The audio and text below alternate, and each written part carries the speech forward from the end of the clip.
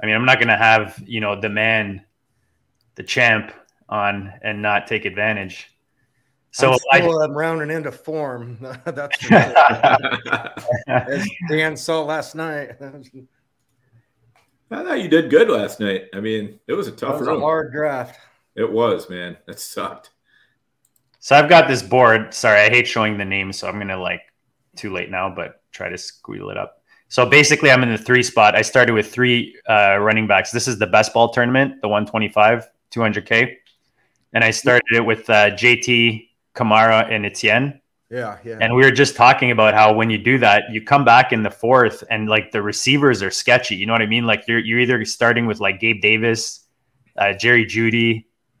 How do you feel about these guys? They told me which guy they prefer out of the guys listed there. Do you have a guy you like? I'm still trying to. There's about 8 guys that I'm trying to figure out the right pecking order, and I'm struggling with it right now. And it's in this range, right? Yeah, so I'm just trying to mix it up, but I probably I'm pulling up my sheet here. I had to pick his brain while you were gone. I couldn't help myself.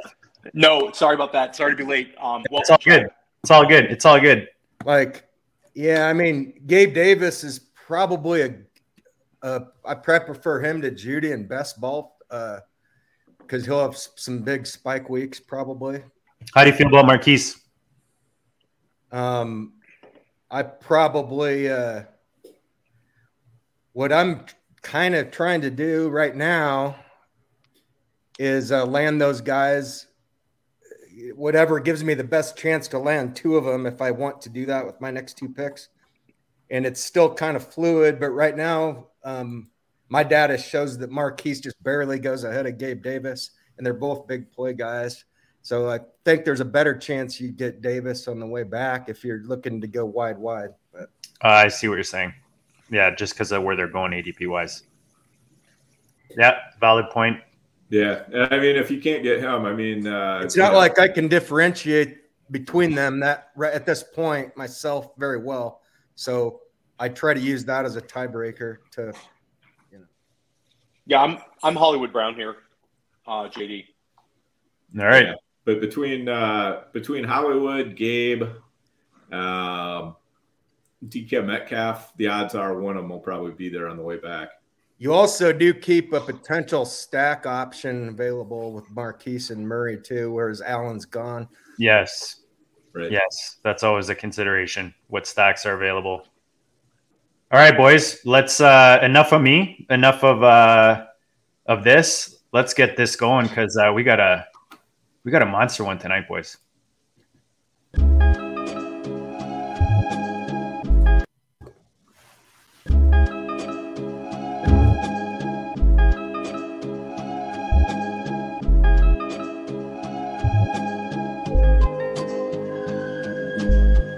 Go district, you know the Pope listens. Dynasty, our religion, for the blokes missing. On all of these trades, on all of these plays, on all of these grades. By the end of the day, y'all getting played. So, what you gonna do next? Try to fill up that flex? Send the homie a text? That trash offer's the best? You try to make it complex, then they text you back. Now all of a sudden they don't make any sense. Broaden your horizons, boy. Dynasty's not for the Simons, boy. These trades not for consignment, boy. Respect your opponent, y'all some piranhas, boy. This my advice from me to you. Open up your cute little podcast queue. Search up GOAT District, my dude. Pop it in your ear, man. Y'all know what to do. It's the and I always be traded. And I always be traded. And I always be trading. Y'all try to betray them, but first you gotta bait them. Fish.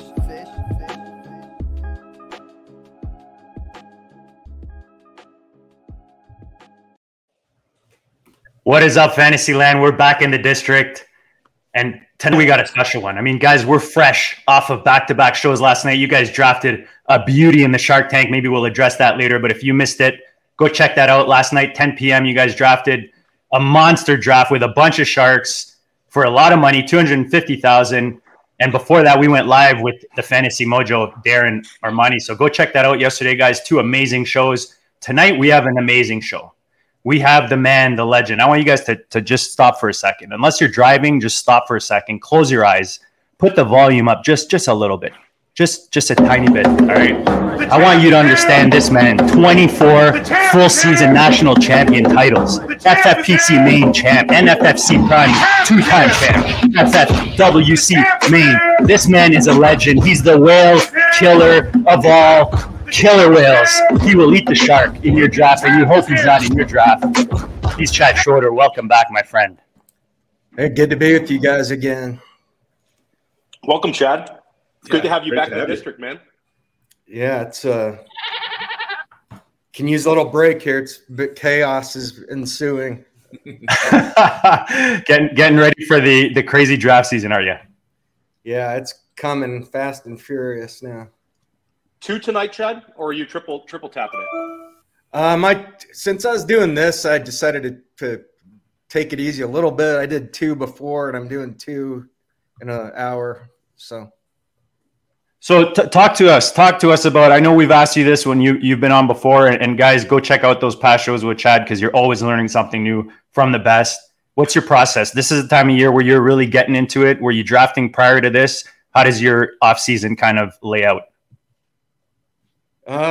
My off season, I just keep up with the news a little bit on Twitter, but I'm not digging deep into it. I don't watch a bunch of college videos and stuff during draft, the real draft season and all that. And then I just kind of start grinding away August 1st and with a clear mind and go from there and try to do some small drafts and struggle my way through this until I hopefully get into form here sooner than later. But it's a work in progress for sure.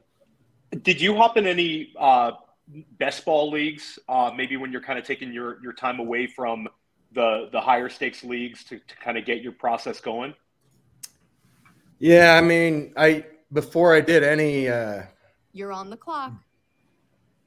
Oh, nice. Sorry about that. That won't happen again. Slow down. Those are excuses. We all got them going. Gave me a heart attack. I thought I was missing a draft. Yeah,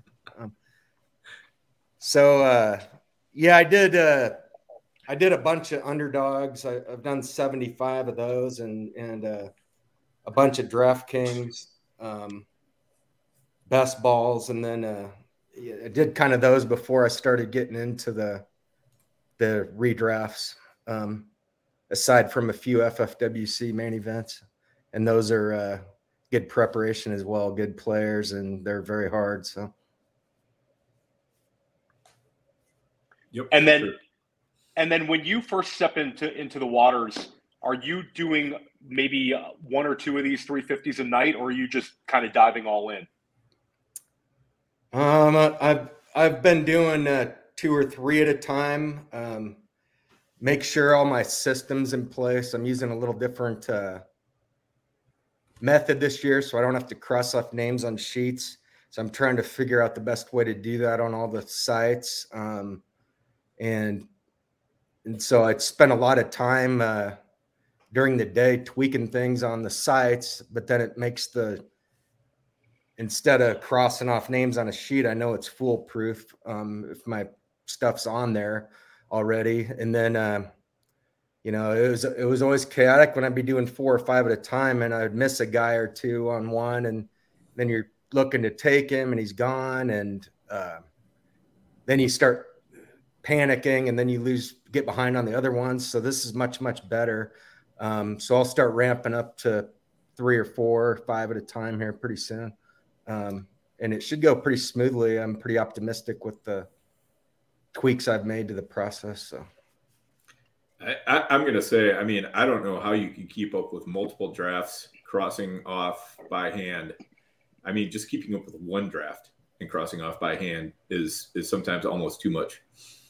For me anyway. I don't know what your system is. I mean, early in the draft, it's easy, but when people start going all over the draft board and, you're trying to find, I know Jalen Williams or whatever, you're like, wait, where is he again? That was my process for the whole time. That's what I've done.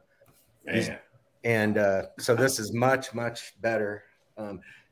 I actually have time to look at the draft boards a little bit, and see what's going on a little bit better.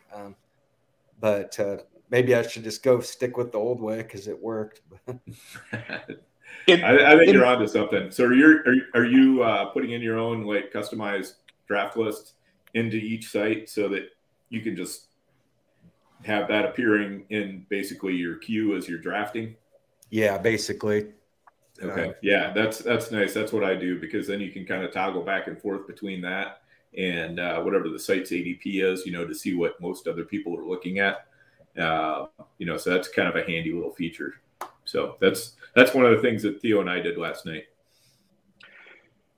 When like FWC, you can actually, they have a cheat sheet feature even, so your cheat sheet's actually right there on the screen, and then you can just hit a button or click the player's name and it'll bring him right up to draft.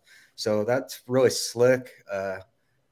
Billy Muzio did a good job getting that put together. He's made a lot of improvements over there with their functionality in his time there.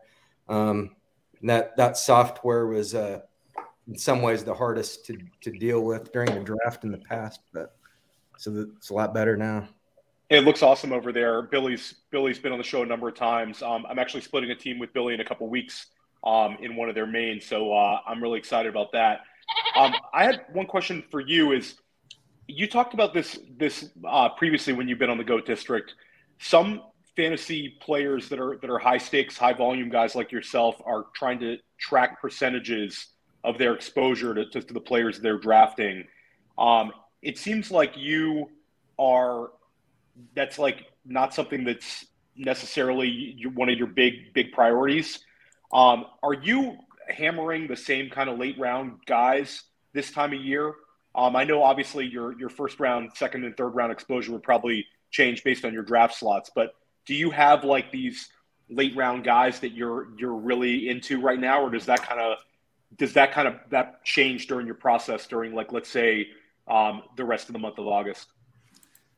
I do. I'm finding myself a little behind the curve with some of these guys, so I got to make some adjustments when I'm in a sharp room for sure, and not get so anal about making sure I'm getting them at exactly the right price point when it's in the 15th round. Who cares? So, yeah, no, for sure. And I wanted to also go back. Who were some of your biggest hits last year of players that really helped you, win championships and have great success? Were there certain draft picks that really stand out to you as guys you were really right on? I had a very, very high rate of qualifying for playoffs last year. Best I ever had, probably. Easily. Things didn't go as well in the playoffs for me. I was a little light on Chase and Burrow, but I had a lot of Cup last year. And I don't know how I had a good year, really. I mean, I didn't have much Taylor, and I had a whole lot of Laviska Shenault. And so I don't know what all added up, but I think just goes back to team structures and not having weaknesses in your lineup too often. And then one guy on the free agent wire that really, a couple guys, Saquon Barkley, Booker really stepped in it's not real pretty watching him do it, but he was getting 15 points a game while Barkley's out. And then another guy, especially at FFPC, that really shored up my weak tight end teams. And then he fizzled in the playoffs, so that hurt me. But it was Dawson Knox. But he was really good in the league playoffs. He was really good those weeks. So he was really, really shored things up for me at tight end on a lot of teams. You brought up Cooper Kupp. How do you look at like potential teammate situations where maybe there's two wide receivers going kind of close to one another in your process? Like this year, we kind of see the Tyreek Hill, Jalen Waddle. We see Cortland Sutton, Jerry Jeudy. We see Mike Williams and Keenan Allen. And they're like close enough that you want to be right in those situations where it looks like, maybe one guy's going to be more impactful to us than others. How do you go about looking at teammate situations like that? Because I think was a big factor for a lot of people last year having success.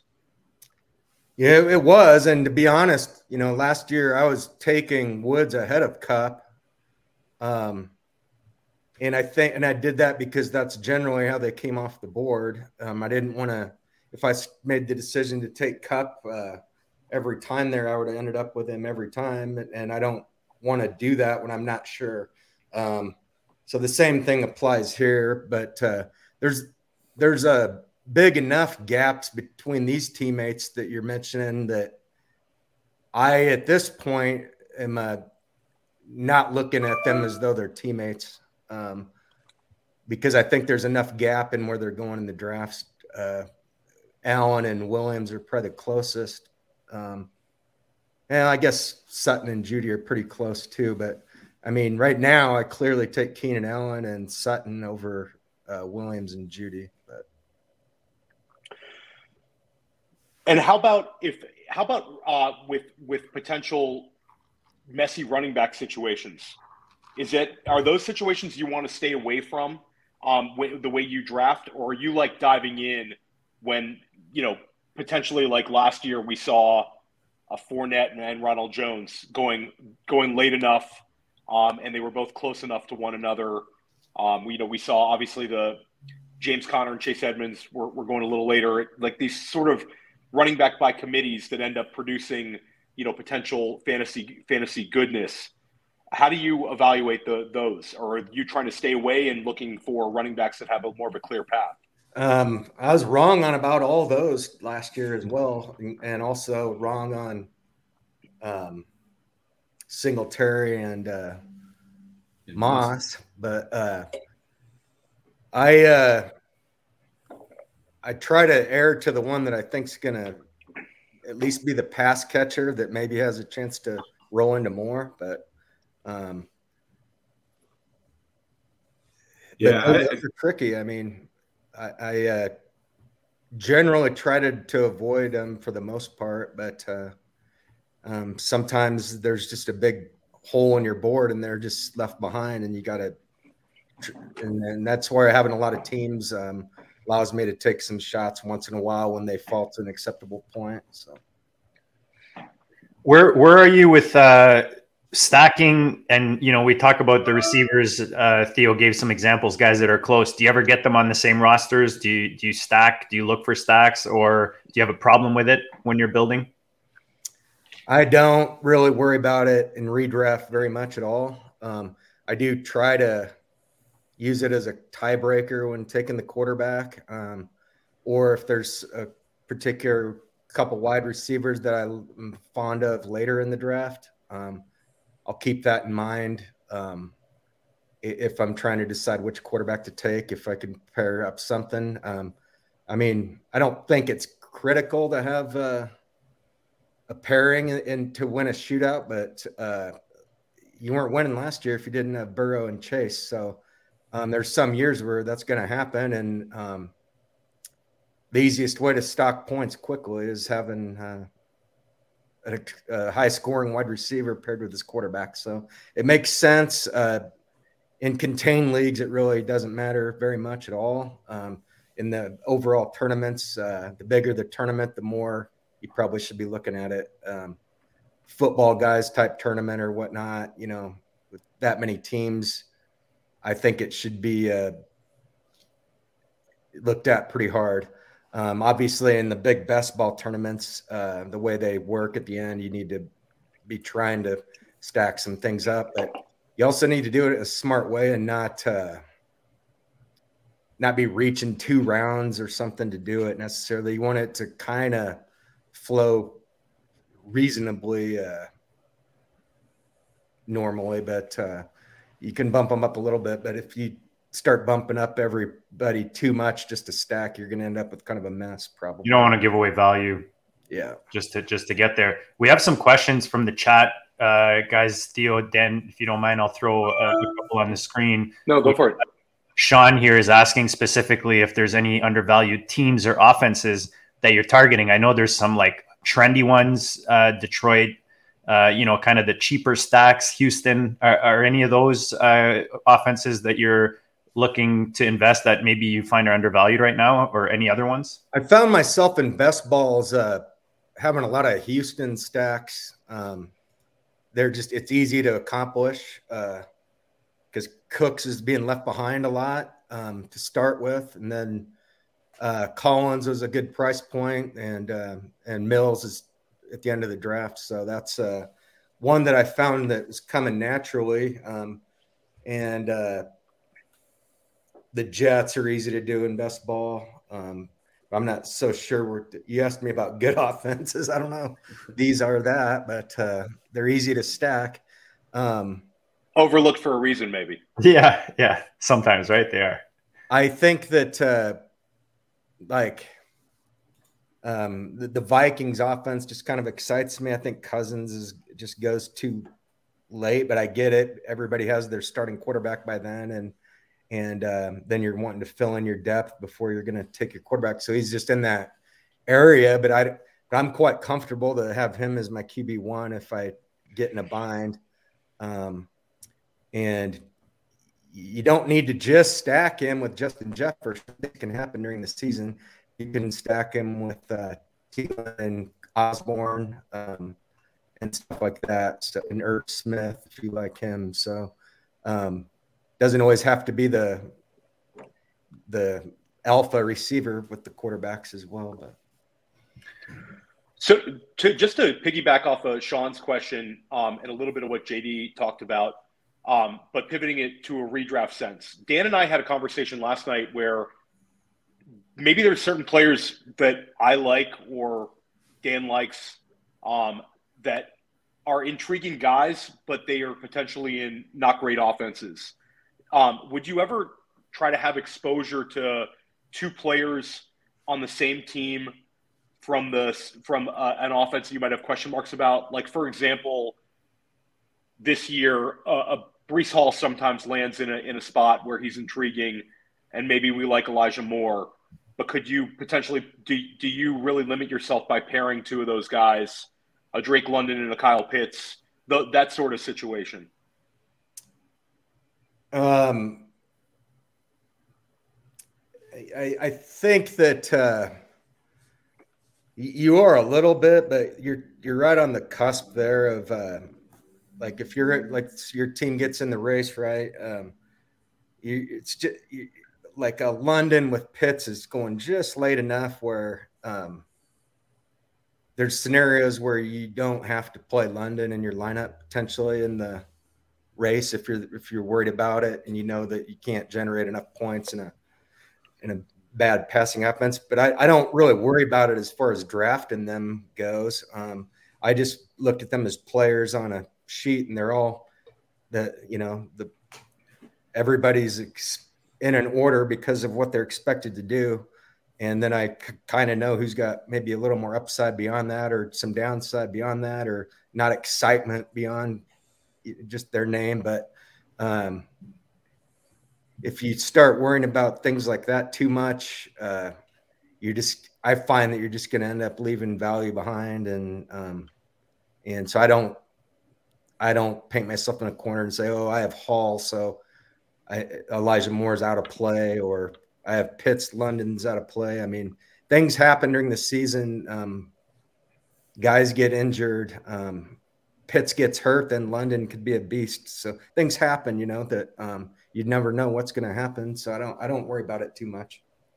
In best balls, I would say in best balls, if the quarterback's behind, like if the quarterback's gone, that you're going to be adding these multiple guys to a team and you don't have him, then I think it limits your upsides in best ball tournaments because you can only probably get one huge score, in week 17 out of that one guy or the other. So I don't like wasting too high. Like I don't like, it's a bad example because Burrow goes after Chase and and Higgins, but you get the point. Like I wouldn't let's pretend that Burrow lives ahead of Chase or Higgins. This is really not making sense, but No, I know. I understand what you're saying. But we like understand. Josh Allen, Gabe Davis, and somebody Stephon explain Diggs. it better than I am. You don't want to invest too much in the same offense, right? And if the quarterback's already behind, especially if you don't have the quarterback. If you're going in with the quarterback and you're trying to make that build, it makes more sense to you. But if you don't, you're risking it and you're capping your upside. Is basically what you're saying. So like if you had Diggs and Josh Allen went to somebody else, you'd probably stay away from Gabe Davis. There you go. That's a better example. Way to put it. Yeah. See, that's why Dan's here with the flow, and he just knows how to make it flow. That's just what he does. So, guys, smash the buttons, smash the like, smash the subscribe, show us the support, guys. We're almost at 500. Help us get to 500 subs. We're like I think 20 away. Share with your family, friends. Get your mom to subscribe, man. She doesn't need to necessarily watch, but get anyone in your family to subscribe. The girlfriend, the wife. Maybe she'll take a liking to Theo's new hairdo. You don't know, man. You never know about these things. So share the goodness. We're sharing the goodness tonight by having the best player on the planet in the house. And we got a question from Frank asking, and this may be good piggyback to what we were just talking about. I hate how the questions cover your face, so I apologize, Chad. I'm not technical enough to kind of. That'll get your subscribers up. So Frank says, Chad, thanks so much for sharing your insight in tournament formats. How do you think about swinging for the fences on each pick versus players having a solid floor but limiting upside? I don't really worry about either one too much. Some people go real crazy. I use the youth element as a tiebreaker in big tournaments. The very first FFWC main event team I did, it was my first draft of the year that was for money. And it was baptism by fire. And I come away with like every old guy you can imagine is what they were leaving me. And I kept taking them. So I just look back at the team at the end. It's just all these old guys. And it's probably not a team that's going to have enough energy to get something big accomplished. So you just want to be, you want to have at least some youth and upside, not just all veteran guys like the Robert Woods of the world. But I think that in certain builds, guys like that might be useful to give you sort of a steady hand, but you just can't have a bunch of steady hands. Right. We're pretty ageist here, right, guys? Like in most cases, we're getting pretty ageist. I find every year more and more. Yeah, a little bit, but sprinkled in rather than just totally like you don't want your team marinated in it. You just want it. You want to balance. Yeah. You're continually bouncing between formats. How do you manage that? Do you like to try to draft, multiple FFPCs over a course of a few days and then kind of pivot over to NFFC? Or are you able to kind of do multiple formats in the same evening, and I guess the same day as well? Or possibly even the same time for Chad. Or the same time. Oh, yeah. I mean, there'll be times this draft season where I'll have leagues that are at least $2,000 going on at 5 different places at once. So I'm able to, my brain works a little differently than most, but I mean, it's not necessarily a good thing, but it allows me to do that at least without, and I've played so many teams over the years at these places that I know the format like the back of my hand, and then what the niches are or whatever of each one. So it's like mind muscle connection almost for you at this point, like going FFWC with the 2 flexes or FFPC with a tight end premium, and you're just able to kind of switch over. Just literally today, I was up in a couple different drafts at the same time earlier, and I was picking early in both of them. And so, like, I'm not necessarily huge on Fournette, but there was one time it made sense to take him because of the format over an Evans or something. And in the other format, FFWC slow draft that you heard chime a little bit ago, that one was the other way around, it made more sense to take Evans because the receivers fly off there earlier. So just you got to kind of know the landscape of what's going to be transpiring in the upcoming rounds of the draft. That really helps a lot and helps you break the ties. So. You don't operate with a do not draft list like maybe some other people we know in the high stakes community, but are there situations you want to try to avoid, like based on the news coming out? Like, for example, if a player takes a knock, but there might not be any real information coming out, are you more likely to look at like that as maybe I'll get him a little bit cheaper, or is that something I'm going to avoid for a day or two till I have clarity?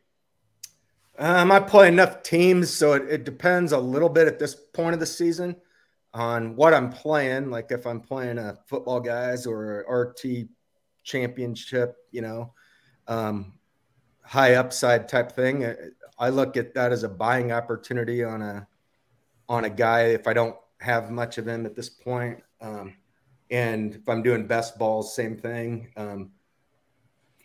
But if I was doing like a contained high dollar league, I would definitely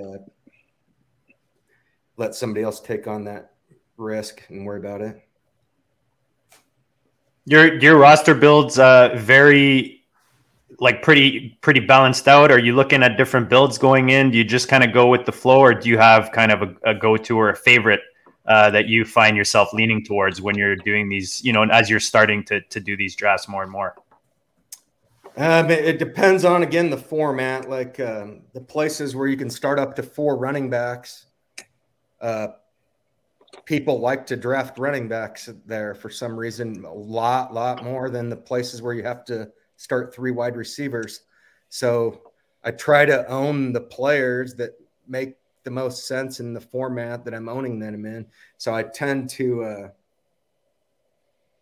perhaps cross it over a little bit, and I have maybe a elite wide receiver play sometimes at the places where you can play 4 running backs, and maybe slightly better running back play at the other places where you have to start 3 wide receivers. But I kind of just have a pecking order of each format based on my sheet, and I just kind of mentally know where the cutoffs are, where, okay, it's too big of a difference now.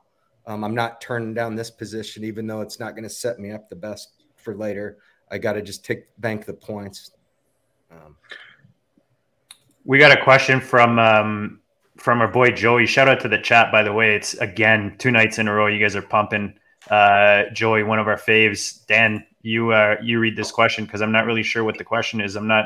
Unfortunately, north of the border, I'm not allowed to draft in a lot of these sites you guys are talking about.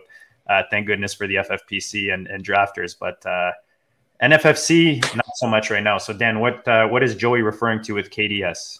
Yeah, so Joey's asking what process you go by for setting your KDS in the NFFC. And what KDS is, for those who don't know it, is it's called the Kentucky Derby system, where you don't get randomized for your draft picks. You get randomized for what order you get to select your draft pick in. So you get to decide what priority you want to put on each pick. Like, you can say, okay, I want picks 1, 2, 3, or if I can't get those, I'll get 10, 11, 12, or if I can't get those, I'll get 4, 5, 6, 7, 8, 9, or something like that. And then if the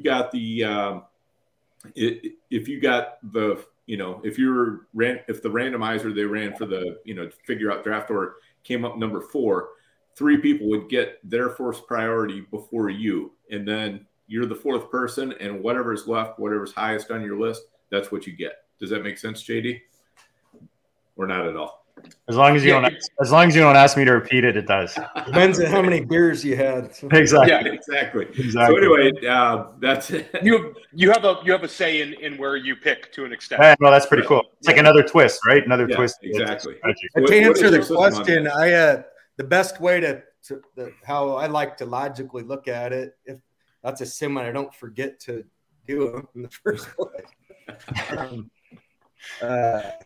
I think the best way is get some current data from the contest you're playing in.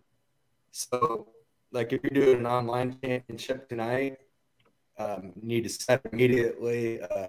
Usually, like, the last 3 days or something, or 2 days of online championship tournaments, and just get a layout of how the pecking order goes and what you're most likely to be facing if you're in the different spots, and then from there. And it allows you to potentially kind of map it out through like 3 rounds, like where the sweet spots are going to be. Assume you're using somewhat of some tiering systems. Chad, I think we're losing you a bit. I don't know if you want to maybe hop out and come back right in. Is that on my end, guys, or is that? No, it's Chad. It's okay. Maybe just so clear up. Maybe in the time letting him clear up, Dan, you could pull up the draft board. Yeah, let's do that. We drafted against Chad last night. Dan and I were in the 101. It was a loaded draft. It was multiple former Goat District guests. We had Nelson Sousa in this draft. We had Kyle Hillseam in this draft. We had Danny Mueller in this draft. And, of course, Chad was also in this draft. Dan and I were drafting out of the one spot. Dan, maybe you could talk about kind of what we did to start out the draft, and then we could kind of pass it on to Chad to talk about his process. Okay. Yeah. So out of the one slot, obviously we had a decision to make. Did we want McCaffrey or Taylor or even Jefferson? But Theo and I already had a Jefferson team, so we decided to go McCaffrey on this particular draft. And, I think a couple of our big decision points were when we came back around to the end of the second round. Since it's third round reversal, we're only getting one guy instead of two guys. So we had to decide between ETN and the other guy that we had in there as a potential pick was AJ Brown, who really almost made it back to us. But we knew there was probably no way that ETN was making it back to us. So that was kind of our pick there, which set us up with a double running back. And then that left us free to just sit and hammer wide receiver for a while, which, as you can see, we certainly did. We kind of took a little bit of a chance trying to push Trey Lance back a little bit. Unfortunately, we were able to do that. It was not clear at the 7-8 turn that whether he was going to make it back to the 9-10 or not. And he ended up doing that. And then after getting that and just kind of seeing the value in Dubes, especially since we had Lazard, so it just kind of gave us the double on that Green Bay stack. Then we had to start kind of hitting more running backs. And then after that, we just got kind of shafted on tight end, but that's the way it goes. But that's kind of what our strategy was. Chad, what did you think about this draft? What was your strategy going in? How did it work out? Just kind of give us a quick 2-minute summary of this is a good thing to look at. Yeah, I wouldn't look at my team because that's not a good thing to look at. But it's a good example of what can occur if you do something wrong. And sometimes I get a little overconfident in my abilities to get out of the mess. But this is such a talented field that it wasn't the right league to probably do it. You should not be taking an early tight end quarterback like I did here. It's just going to leave you a little bit you got to really thread the needle and hit on everything at wide receiver. But it was tough. I mean, like the exact 15 guys were gone that I was hoping something slipped through the cracks. And they didn't. And then it just seems like once one thing like that goes bad, things go off the rails and it never comes back on. There was certainly some sweet spots at the ends of the draft. I felt like where the value made it to, which often doesn't happen. And in my case, the value was just closing all night right before I picked. But so I was just doing the best I could. And I was able to get Gabe Davis to stack with Josh Allen. I was surprised Davis made it back around. I almost took Davis where I took Allen, but I figured if I one of those wides would make it back. If it wasn't him, I don't care. I would get a similar player. And then one thing that was really frustrating, I thought I was getting an okay price point on Schultz. And perhaps looking back, I should have taken one of those running backs that came off the board shortly after, before I picked again. I was gambling that one of them would make it back, and none of my preferred ones did. And then I see like Nelson at the end gets Goddard at the very end of the 8th round. Like you would have preferred Pollard there? Or? Well, it's going the other way. It's the reverse. Yeah, third round reversal. Stevenson, Edmonds type guy, and Goddard would probably be better than Bob Woods and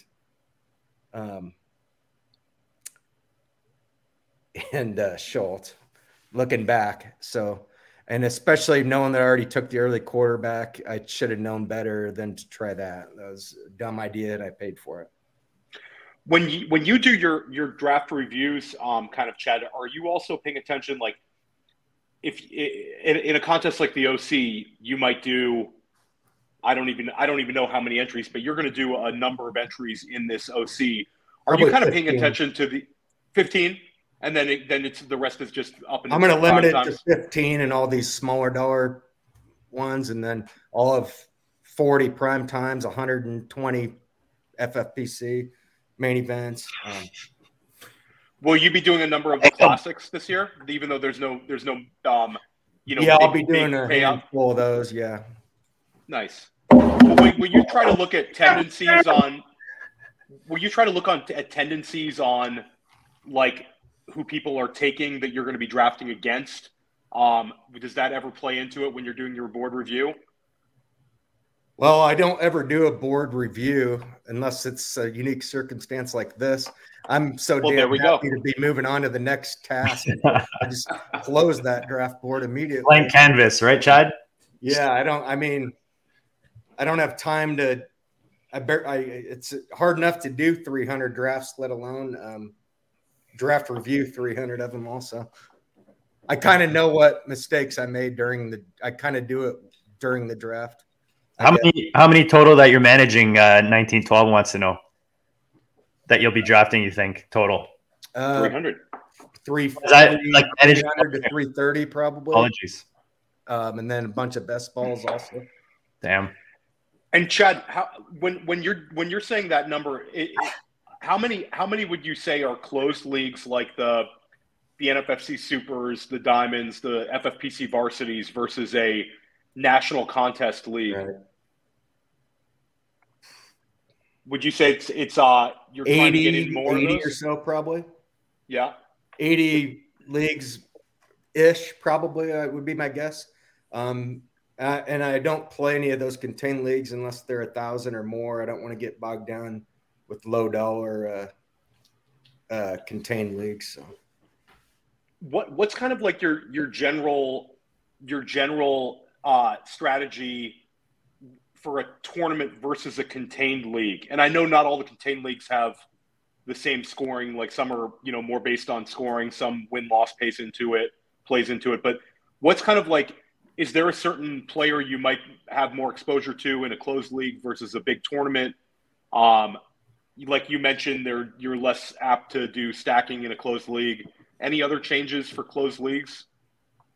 Not really. I probably I think that a lot of times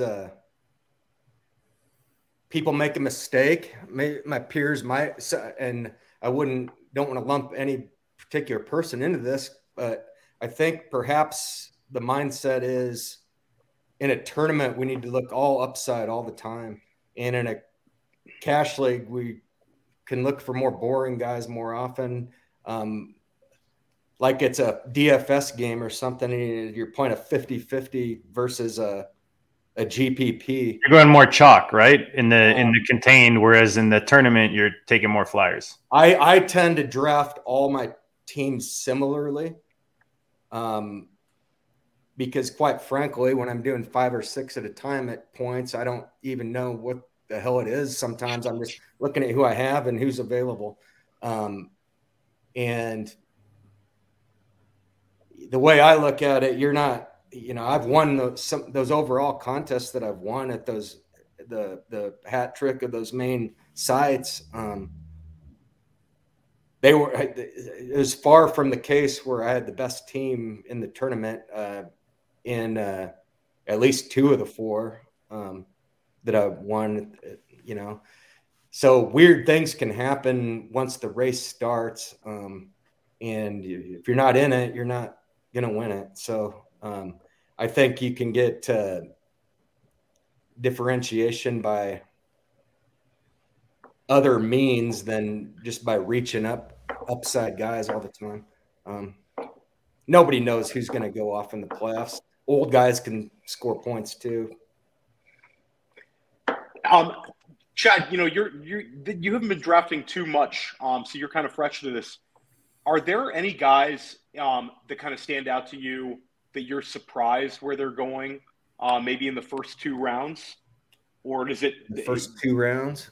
Yeah. Is there anybody who's looking like maybe the fantasy community is a little too bullish on them, or is there anybody that kind of stands out to you as a terrific value in the first 2 rounds? Well, let me just look at this draft board that we got up here, and so the only players that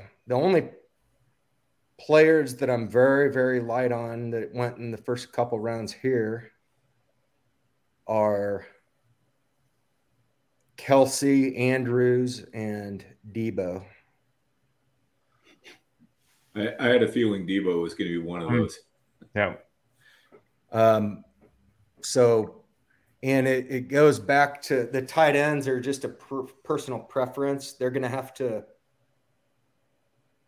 fall a little bit further than they usually do for me to be interested in picking them off. FFPC is a little bit different. I usually try to take my tight end at a point where I think all the tiers are closed off at the other positions.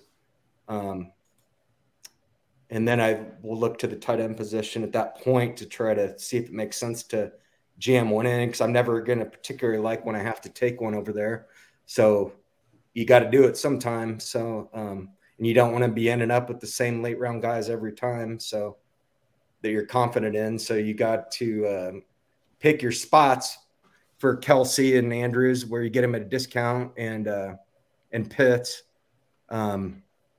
I'm not real keen on Kittle and Waller at that position either, for what that's worth. But and maybe talk a little bit about Debo, because we've talked about him as a potential regression guy on the GOAT District before. Kind of what are your thoughts? Is it lightning not striking twice? Do you see his role in the offense changing? Is it a Lance issue? What's standing out to you, Chad, with Debo here? The main thing is just the passing volume is not going to be there. So I'm out on HiGH and Kittle. They're going to have their moments, and he can. The thing is, he can hit big plays. But heck, that what's that young dude's name? Danny Gray. Danny Gray. Who's to say he's not going to get him? You can't be putting him in a redraft lineup. So it's just real hard when they're to waste a second round pick like that, in my opinion. When there's potential league winning running backs going around that time, oftentimes it's not quite happening as much anymore with Kamara and Javonte getting pushed forward, and Barkley certainly pushed forward now. But if, I don't know, I'd just rather probably have Tyreek Hill or Evans or Pittman or something that I just believe in is more of a traditional wide receiver. And let's also not forget Debo has a long history getting hurt a lot. And the more running back he plays, the more likely that is to happen. And I just don't think there's going to be like a Drew Brees, Michael Thomas, that's not going to be those short, 2-point plays where you're getting catches for 10 yards, that you can count on. So I just see some games where it's going to be real frustrating to watch. Like, this is my second round pick, and boy, this is rough. But Guys, if you're watching right now or you're listening after, tell us in the comments which guys you're avoiding in these first 2 rounds. Theo, I'm going to take it to 1912 because I really want to ask Chad about this. There's a couple factors here. We've seen this guy's name everywhere. I'm wondering, Chad, coming into this, the 3 kind of hot topics right now are Pickens out there in Pittsburgh, Dubs, and then Pacheco. Are you on these guys? Have you seen kind of this climb in ADP by the 3? And like, how do you approach these hype rookie players, this time of season? How do you differentiate guys that you want to hitch your wagon to and guys that are just, smoke? So they'll, my draft sheet's a sort of a very adjusted ADP list. Takes a lot of different factors into consideration, but they're going to have to fall a substantial amount for me to be interested. I can count on probably 2 fingers how many times these hype guys have worked out in the past since I've been playing. So you're not going to FOMO into it? No. Can you guys name many that have worked out in the past? Yeah, we went through this yesterday. There's a few. That did not. Yeah. Kind of. Curtis Patrick comped him to Orleans Darkwa, and that gave me a little bit of a pause. Wow. He had to go 6 6 pages into the RotoViz screener. I thought that was interesting. That's pretty. Chad, I do want to ask you. We're seeing it in the FFPC and the NFFC. It seems like there's like the 3rd, 4th, 5th rounds are straight yellow. In the NFFC, like last night, Dan, in our 3rd round, I believe it's 10 wide receivers go in the 3rd, and then we see 9 go in the 4th. Are there any players that kind of stand out to you as fantastic values in those 2 rounds, Chad, without getting into kind of your guys? Are there any Can you players say that the rounds again? Which rounds again? So we can push it to the 5th, but really the 3rd and the 4th round. 4th. Okay. 3rd and 4th look like, I think there's a potential league winner in there, but I think it's got to be sorted out because they're all so bunched together. I couldn't agree more. And I'm, as we talked a little bit before we came on, how I'm trying to do it is, that's one thing that I'm actually changing my pecking order at each site right now, because it's kind of weird how at different sites, different guys go off in different orders. Yeah, I agree with you on that. So I actually changed my data for that. And right now I'm just trying to do whatever gives me the chance to land the most of them possible, because I think that the sweet spot's wide receiver in that territory for the most part. So yeah, definitely. Are there any players you're seeing kind of going, after the 4th or 5th round, where you're just kind of wondering why is it that these guys are going this way? Why, what am I seeing that nobody else is seeing? After the 4th or 5th round, yeah, not really. There's Cousins would be one, as we talked about. Right. And I see here team 2 in that draft last night is leading. Let's see what else he accomplished here. Yeah, probably not going to like that Andrews pick, but he got Thielen to go with Cousins, which I like. The structure is pretty good if you have a Cousins team. I don't necessarily agree with some of the names that he took, but maybe not taking Andrews and then flipping one of those out for a tight end later and look pretty strong. That's the type of Cousins build you can do if you're not worried about that. Could have taken her later. QB5 this year. He could be a QB5. He's got elite wide receiving core. So that's the guy that stands out, but I get why he goes where he goes, because he comes in that spot where everybody has their quarterback already. So if you want to do a few builds without and plan on getting him, I think it works Especially like NFFC, where it's a kind of a pass-heavy format versus I feel like the Jalen Hurts of the world and Lance's of the world are a little bit devalued when it's 6 points a touchdown pass versus 4. But not that they're still not fine, but you know what I mean. And then I would like to add that last year you talked about a couple of your late wide receiver options in the double-digit rounds. You talked about Jacoby Myers, and he ended up catching 83 passes. Are there any double-digit round wide receivers that you think drafters need to keep an eye on that maybe intrigue you, maybe a little bit more than some other drafters right now? I want to get your late round wide receiver, Chad, so I can draft him as well. Is what I'm asking you. No, let's just get it right out there. Well, to be completely honest, I like the guys.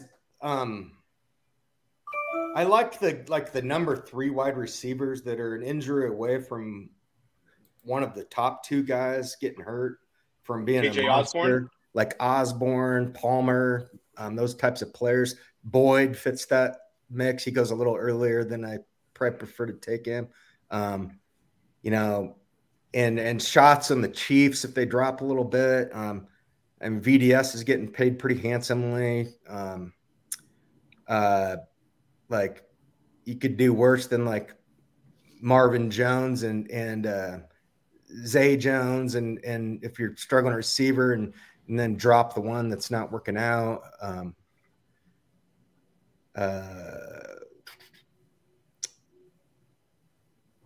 No, that's a couple good names you gave us. Westbrook, Ekine from Tennessee is a sneaky one that nobody's talking about.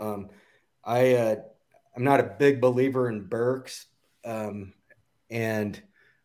I don't know how healthy Woods is. And watching the camp videos, the guys that are getting open the cleanest that I'm seeing are on the Titans are Westbrook and the rookie Phillips. Yeah, the guy who's chasing around rabbits with a hammer. But I just don't. I think a slot wide receivers and the Titans aren't a team that I want the slot wide receiver on, with double tight ends a lot and Henry pounding the ball. That just doesn't really. I want slot receivers on teams that are in the shotgun a lot. That's not Tennessee. We've got to ask Chad the question we've asked every single guest this offseason. And then he's got to go with you after that. Yeah, we got to. I'll get you out of here. So right now, I have about 8 minutes or so. Okay. Awesome. Right now, Cooper Kupp, Justin Jefferson, and Jamar Chase are 1, 2, 3 in almost every single draft, and in almost every single format. If you were to pick another wide receiver besides those 3 to finish as wide receiver 1 overall this year, who would it be? And you can give multiple names. You mentioned Kupp, Jefferson, and Chase? Yep. Yeah. Okay. I mean, this is kind of a chicken shit answer, but Diggs would be my next one. I mean, that's the answer. That's the answer. I mean, anybody further down the line that really intrigues you that you could see that maybe besides the Diggs, Lambs, Adams grouping, is there anybody that you think could do it from the next year? Let's just for a second, just wonder what would happen if Taylor got hurt for the Colts, and all of a sudden they had to start throwing the ball to move the ball. 180 target, Michael Pittman. Don't even. I don't. But if Taylor doesn't get hurt, I don't love Pittman's upside much in the second. It's going too high now. Third round now. He's up there. Yeah, I mean, but that would be one guy that I could see some scenarios unfolding where he could do it. That's a little down the list further, but awesome. We've gotten a bunch of answers. Diggs has been mentioned many, many times, so that's perfectly acceptable. We've had a good run with that question.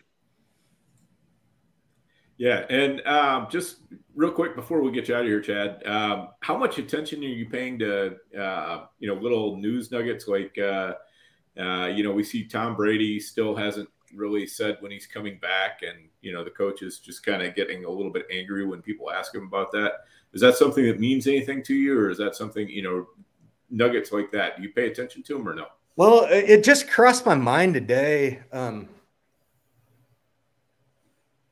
It just crossed my mind today, and I don't want to I can't predict anything, but I found myself drafting Evans a little bit, ahead of the Pittman, Higgins, and AJ Brown grouping. And I wonder if I need to start mixing that up a little bit more. I'm starting to get a little nervous that Brady might retire again abruptly. This thing looks to me like it's his wife's not happy with him about playing again, I don't think. And she's not happy that she's had to hold up her role has been much more than his as far as getting the kids to school and stuff all the time. And I think wasn't planning on him playing football this long. And so when he says it's a personal issue, I think it's a marriage issue. And he's the type of guy that's a confident man, that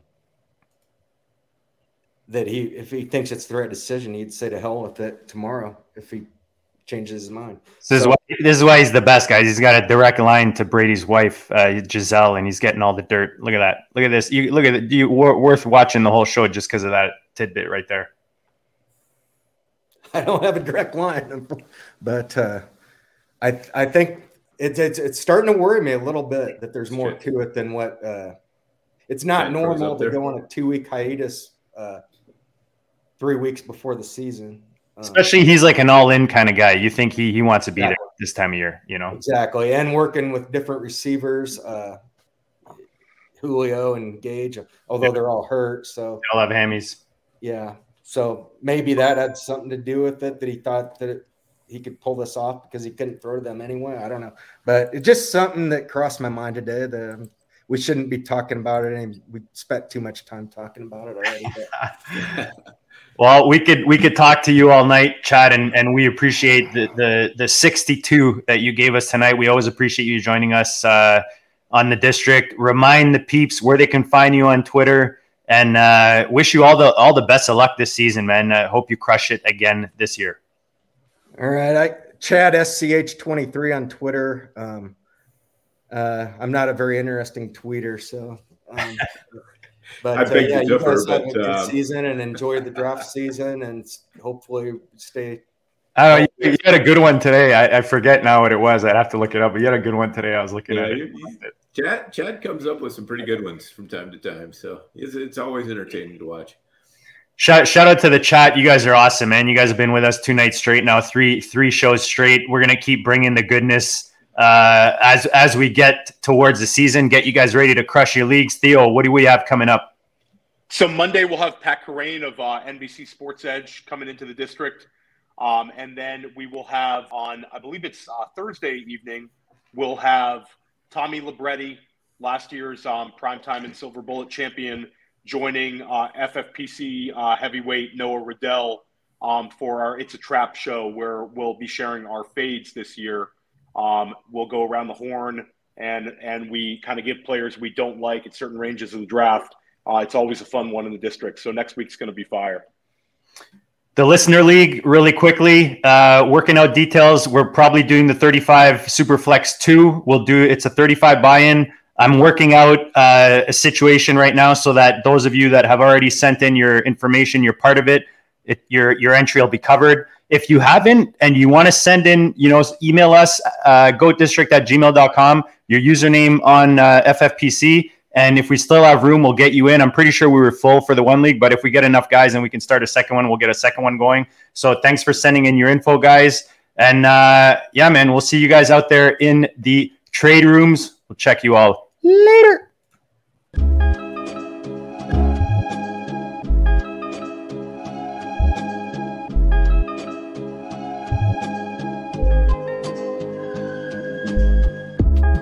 district, you know the Pope listens. Dynasty, our religion, for the blokes missing. On all of these trades, on all of these plays, on all of these grades. By the end of the day, y'all getting played. So, what you gonna do next? Try to fill up that flex? Send the homie a text? That trash offers the best? You try to make it complex, then they text you back. Now all of a sudden they don't make any sense.